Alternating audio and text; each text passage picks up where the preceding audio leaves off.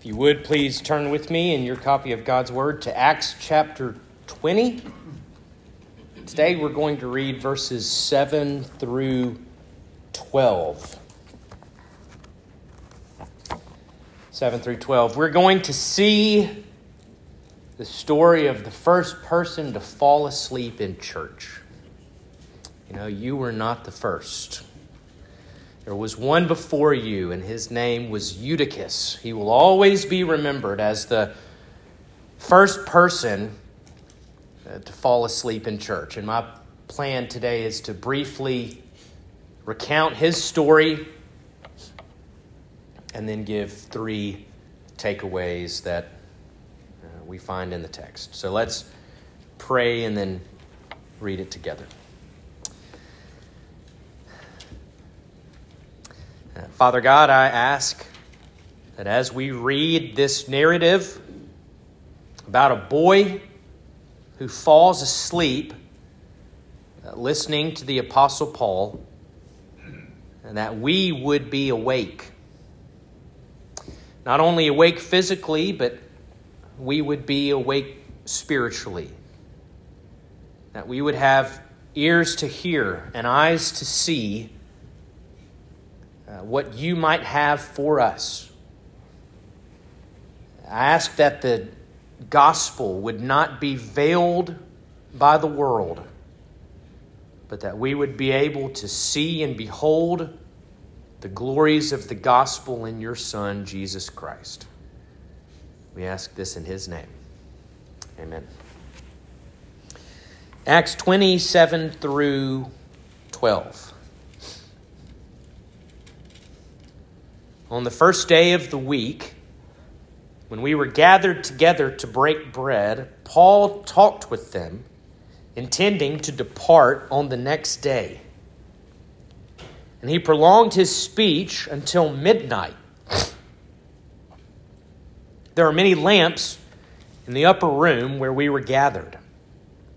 And a young man named Eutychus, sitting at a window, sank into a deep sleep as Paul talked still longer.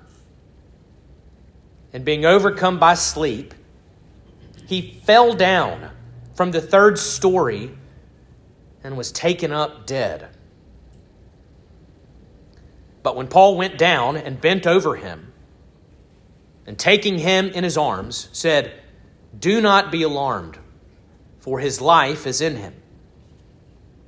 And when Paul had gone up and had broken bread and eaten, he conversed with them a long while, until daybreak, and so departed. And they took the youth away alive, and were not a little comforted. The grass withers and the flowers fade, but the word of our God stands forever. So Paul is back in Troas. He'd been here before back in Acts 16. I don't know if you remember. He's forced there. He's not allowed to go south towards Ephesus. He's forced to Troas, and that's where he has the dream of the Macedonian man. He has this vision of a man in Macedonia saying, "Please, Paul, come to us and help us." And so Paul answers that call and sails across to Macedonia, and his first stop was in Philippi. Well, now Paul is back in Troas. He's reunited with his traveling companions that we looked at a couple weeks ago in verses 4 through 6. They'd gone ahead of him, and once they're reunited, they spend a full week there in Troas. And our passage picks up Sunday afternoon, Sunday evening, with Paul planning to leave the next morning. Monday morning, he's headed for Jerusalem. And so before he leaves, he wants to worship with these saints. He wants to break bread with them. He wants to go to the Lord's table. He wants to preach and instruct them and converse with them. And he wants to get in as much as possible before he has to leave in the morning. He knows there's a good shot he's probably never going to see these people again in this life. We'll see him say something similar later in the chapter to the Ephesian elders. He'll say, I'm going to Jerusalem, and I know that persecution is waiting for me, and I know that I'll probably never see your faces again. That's Paul's current mindset. And so with these saints in Troas, he knows he probably will never see them again in this life. This is a time of farewell, which is why they're going to burn the midnight oil and stay up all night. So those are the circumstances. Well, the event took place in a large home. The saints gathered there to listen to Paul. We're told that this meeting took place on the third story, which is an important detail. And though Luke isn't clear what time of day this gathering began, we know that it will be interrupted a little after midnight. So Paul just keeps going on and on. It's like, well, that might be your worst nightmare. I say, this is my closing point, and then 15 minutes later, I say, this is my closing point. And then 15 minutes later, this is my closing. That's what's happening. This third story room is filled with people. We're told there were many torches, but there are many lamps. These lamps were, of course, torches. This was their source of light, and many torches probably means there were many people. So you have this large group of people gathered late at night in a 3-story room to listen to Paul for the last time. And one of those people was a boy named Eutychus. Luke tells us that he was a young man. In the Greek, that word refers to a boy between the ages of 8 and 14. So I was thinking about our group. Sam, you'd probably be in that group. Oliver would be in that group. Grayson, how old are you? 11. Yep, you're in that group. All right, so that's your visual, okay? A young boy between the ages of 8 and 14. And also his name. His name means lucky one or fortunate one. So you've got a boy named Lucky, 8 to 14 years old. He's there sitting by a window, probably trying to get some fresh air. It's late at night. Everyone's listening to Paul. It's got to be warm from all that body heat and all those torches in the room. The flames are dancing, doing their hypnotic work. You know, we can just stare endlessly at a fire. And you know what happens. It's not surprising at all. Eutychus falls asleep. Now, people like to give Eutychus a hard time about this. They'll say things like, well, you know, that's what you get for being careless and not listening to Paul. You better stay awake or something bad might happen to you. Let this text be a warning to you of Eutychus' tragic mistake. People give this kid the hardest time. I want to give him the benefit of the doubt, and I'll tell you why. He was trying to stay awake. Luke tells us that he was overcome by sleep. He's trying to listen to Paul, but it's late. And he fights it, and eventually he's overpowered. And I think every person in this room who has a driver's license knows how tough it can be late at night when you're driving to fight off sleep. And there are lots of different ways in which we do this. Maybe you roll down your windows, just have cold air blowing on you. Or you turn the music up really loud. Or you stop to get a snack or some caffeine. Something, anything that'll keep you awake. This kid is fighting sleep. Maybe he goes to the window hoping that some cool, moving air might refresh him. But Paul goes on past midnight. And he starts to lean towards that open window more and more and more until he's gone. And the people sitting next to him hear something. They look and they see him sliding out the window. And there's a scream, and then his body smacks the hard ground. And the room had to be thrown into pandemonium. People are yelling, asking, what happened? Who was it? Is he okay? And they run downstairs, and they find the boy's lifeless body lying on the pavement. Now, I looked into this, about how far someone has to fall for it to be fatal. It's scary. Now, there's some weird instances. You'll find stories about someone who jumped out of a plane and their parachute failed and they hit the ground and survived. You'll find those. You'll also find stories about people who fall 6 feet off a ladder and die. It really is astounding how low you can be and fall and be seriously injured. It doesn't take much. Well, Eutychus dies from this fall, and everyone runs down to him.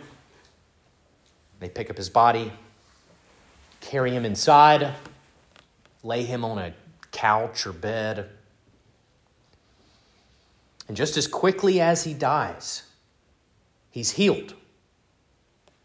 Luke doesn't give us any details. He just says, but Paul went down and bent over him, and taking him in his arms, said, do not be alarmed, for his life is in him. Now, some critics will say, well, he never died. Obviously, he never died. That's not what Paul is saying.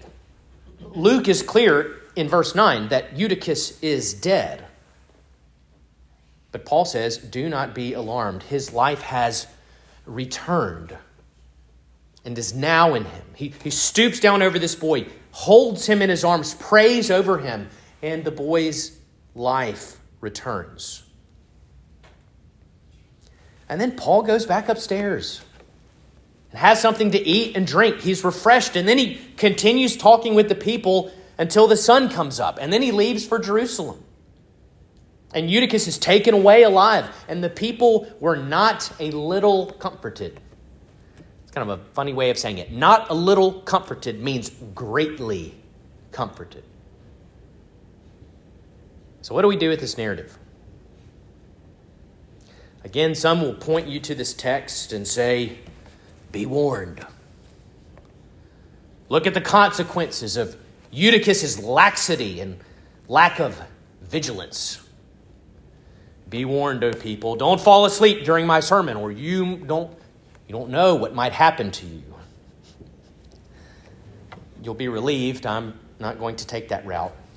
I actually was going to take a bit of a similar route, a softer route, and I was talking through it with Molly, and Molly had some helpful thoughts and redirected me to some more helpful takeaways. So you're welcome. You aren't getting a browbeating this morning about sleeping in church.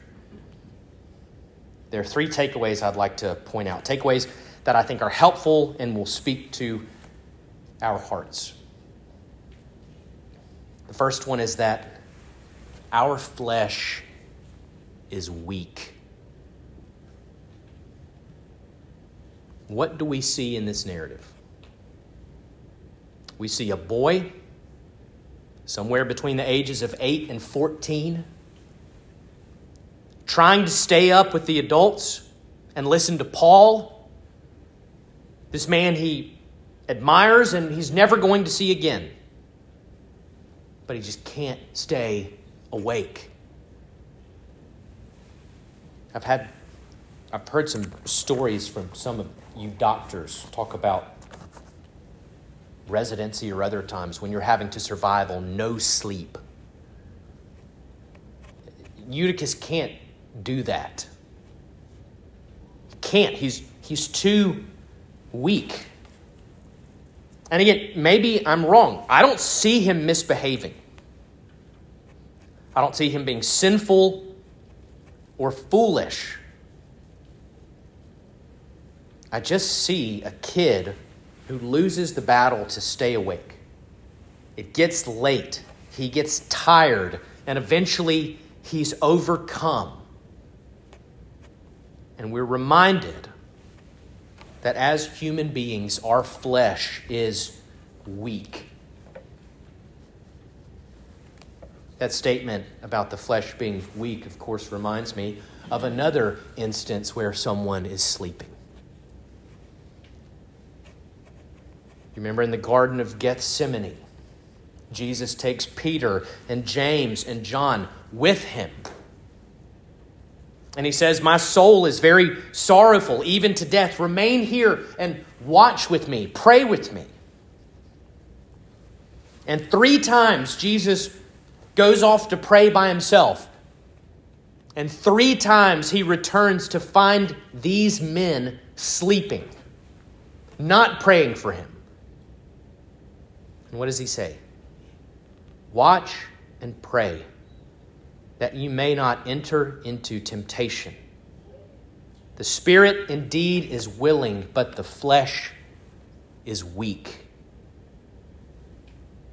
Now we could have some discussion on what that temptation would be that Jesus is speaking of.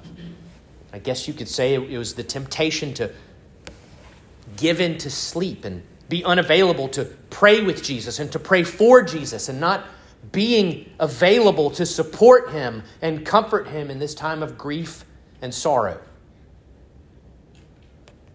The spirit was willing. I mean, Eutychus is there. He could have gone home, could have gone to bed. He stayed. Peter was willing. He says, Jesus, I will not deny you. I will go to jail for you. I will die with you. And all Jesus needed was for Peter and James and John to stay awake, and they couldn't do it because the flesh is weak. Have you fallen asleep praying? Maybe dozed off in a worship service. You sit down to read your Bible and you struggle because your mind is pulled in 10 different directions, and you're reminded of all the other things you have to do that day. You commit to do something and have every intention of doing it, but don't. Maybe you start a new morning devotion, or you start a read the Bible in a year plan, and you think this is the year. And then you fall off. Our flesh is weak. And yet our hope as Christians is not in the strength of our flesh. Our hope is not in our willpower and our strength and our ability to finish what we've started. Our hope isn't that we're never distracted in worship and that we never fall asleep when we're praying. Our hope is in the one who stayed awake and walked alone in the garden. Our hope is in the one whose spirit raised this young man from the dead. Our flesh is weak, but our confidence is not in our flesh. Our confidence is in him. What do the scriptures say? My flesh and my heart may fail, but God is the strength of my heart and my portion forever. What are you placing your confidence in? In the strength of your heart? In your own steadfastness? In the strength of your spouse? In the strength of your parents? In your children? Your employer? Brothers and sisters, all those people may fail. But God is the strength of our hearts and our portion forever. Your strength and your salvation are not found in you. They are found in Him. And so I would plead for all of us this morning that we would again look to Christ and confess that He alone is our strength and our righteousness and our hope for the future. We better hope in Him because our flesh is weak.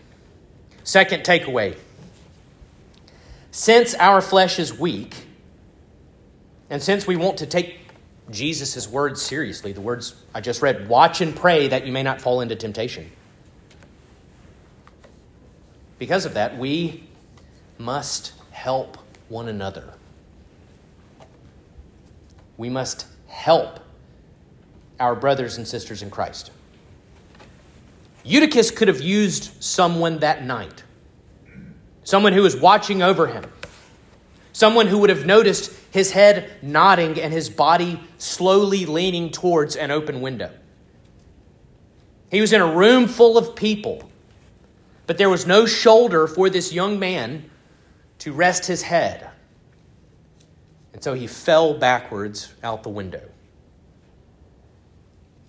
Our flesh is weak and we need one another. I need you and you need me.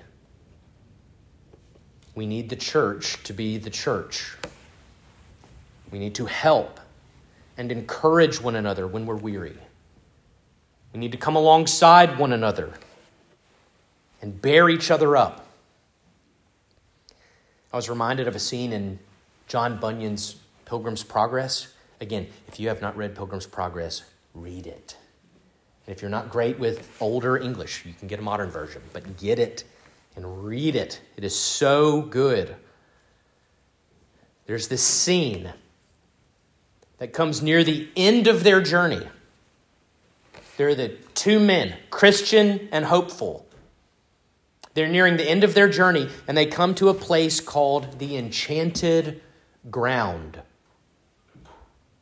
And Bunyan wrote that it was a place whose air naturally tended to make one drowsy. And as they enter this land, Hopeful began battling with sleep. All he wanted to do was lie down and take a nap. But Christian, his companion, won't let him. Christian says, no, we have to keep going. Don't you remember the warning the shepherds gave us?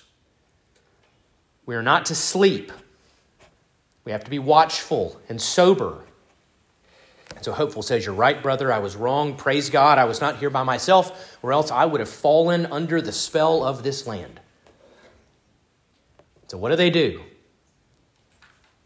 They talk with one another.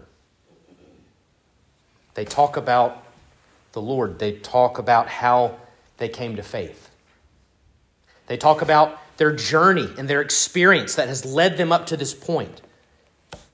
They sing together. They strengthen one another. I love that picture because Bunyan knew that a time will come when you and I are tempted to slumber spiritually. When we will be spiritually lethargic and complacent and morally relaxed. It might be a time of peace where we feel that we can indulge some inaction. And like Hopeful and Eutychus, we feel pulled towards spiritual sleep. And you will need your brothers and sisters in Christ to help you walk and keep you going. Here's a quote from a commentary I've got on Pilgrim's Progress. When life is comfortable and religion becomes rote, we can grow complacent and careless in our walk with God. We can settle in and grow too comfortable in our faith. Our worship loses its wonder and becomes too routine. We go to church week after week. We experience the same thing. And we begin to think, I've heard that before. And so we don't listen as intently. We don't sing as loudly. We stop paying attention to the words spoken. We grow too familiar with the content and form of worship, and we tune out. Our minds wander and spiritual sleep overtakes us. We come week after week to feed on God's word, but fail to taste and see that the Lord is good. There is a description of the enchanted ground for you. And if it doesn't sound familiar, I promise one day it will. The longer you walk with the Lord, there is always the danger of spiritual fatigue. There's a temptation that lies near the end of the journey to grow sleepy. And so we need each other. We need fellow disciples. We can read books on discipleship and read different teachings and strategies on discipleship, but this Pilgrim's Progress commentary gives a great definition. The author writes, "Discipleship involves helping and encouraging others and letting others help and encourage us. It involves investing time with others, rejoicing in truth with others, sharing testimony of God's goodness with one another. Discipleship is the means of grace whereby God keeps the gospel new and fresh in our hearts. It is the means whereby new believers are taught to cherish and walk in faith.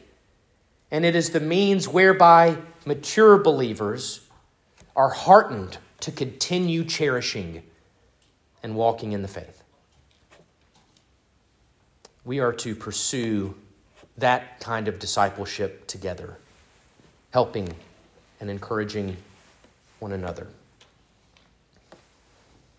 Our God has graciously insisted that we not make our journey to the celestial city alone, but we're to walk together and watch over our hearts and watch over the hearts of our brothers and sisters. So we need each other. Third takeaway. We have before us a reminder of resurrection. We don't need to leave out that detail. Luke tells us of a boy who is killed, maybe because of a broken neck or blunt force trauma to the head. But he dies. And then by the power of God, he is brought back to life. I would remind you that the doctrine of resurrection is absolutely essential to the Christian faith. We believe that the Lord Jesus rose from the grave. And we believe that one day our bodies and the bodies of those who have gone before us will be raised also. We confess this in our creeds. How does the Apostles' Creed end? I believe in the Holy Spirit, the Holy Catholic Church, the communion of saints, the forgiveness of sins, the resurrection of the body, and the life everlasting. We believe in the resurrection of the body and the life everlasting. And without it, our Christian faith is worthless. I want to end this sermon by reminding you that in Eutychus, we have a picture of what is coming. Yes, our flesh is weak. Yes, we need one another, but that is not all. One day, Christ will raise us all up from the grave. He will take us away alive, and we will not be a little comforted. I want to end with a quote from James Montgomery Boyce. Paul was not going to see these believers again. This is a farewell scene. Maybe the story of Eutychus is a picture of our future reunion after physical death. If it is, then it is a picture from which we can take heart. We are alive now, and we are with other believers. But death will come, and with death, a parting. If this life were all there is, that would be the end. But it is not the end, because there is a resurrection, and we will meet again. The ending is never bad for Christians.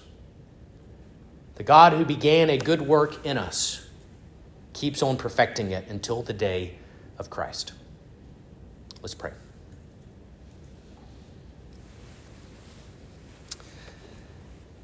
Father God, there are so many different things that we could pull out of this passage. So many different ways in which we could be edified and built up. But I do ask that as we leave this place, we would remember that our confidence is not in ourself and our strength and our ability, but in the Lord Jesus.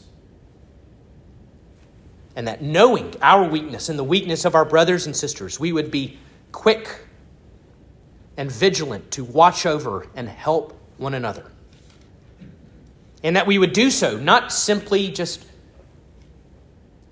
trying to, do the right thing or be helpful, but that we would do so knowing that we have a hope beyond this life. We have a hope knowing that there is nothing in this world that can separate us from you, from your love, nothing that can snatch us out of your hand. And that we have a Lord who has defeated death and risen from the grave. And he will bring us also to be with him. Father, may these truths be written indelibly upon our hearts so that we might give you glory and love our brothers and sisters well. We ask this in Jesus' name. Amen.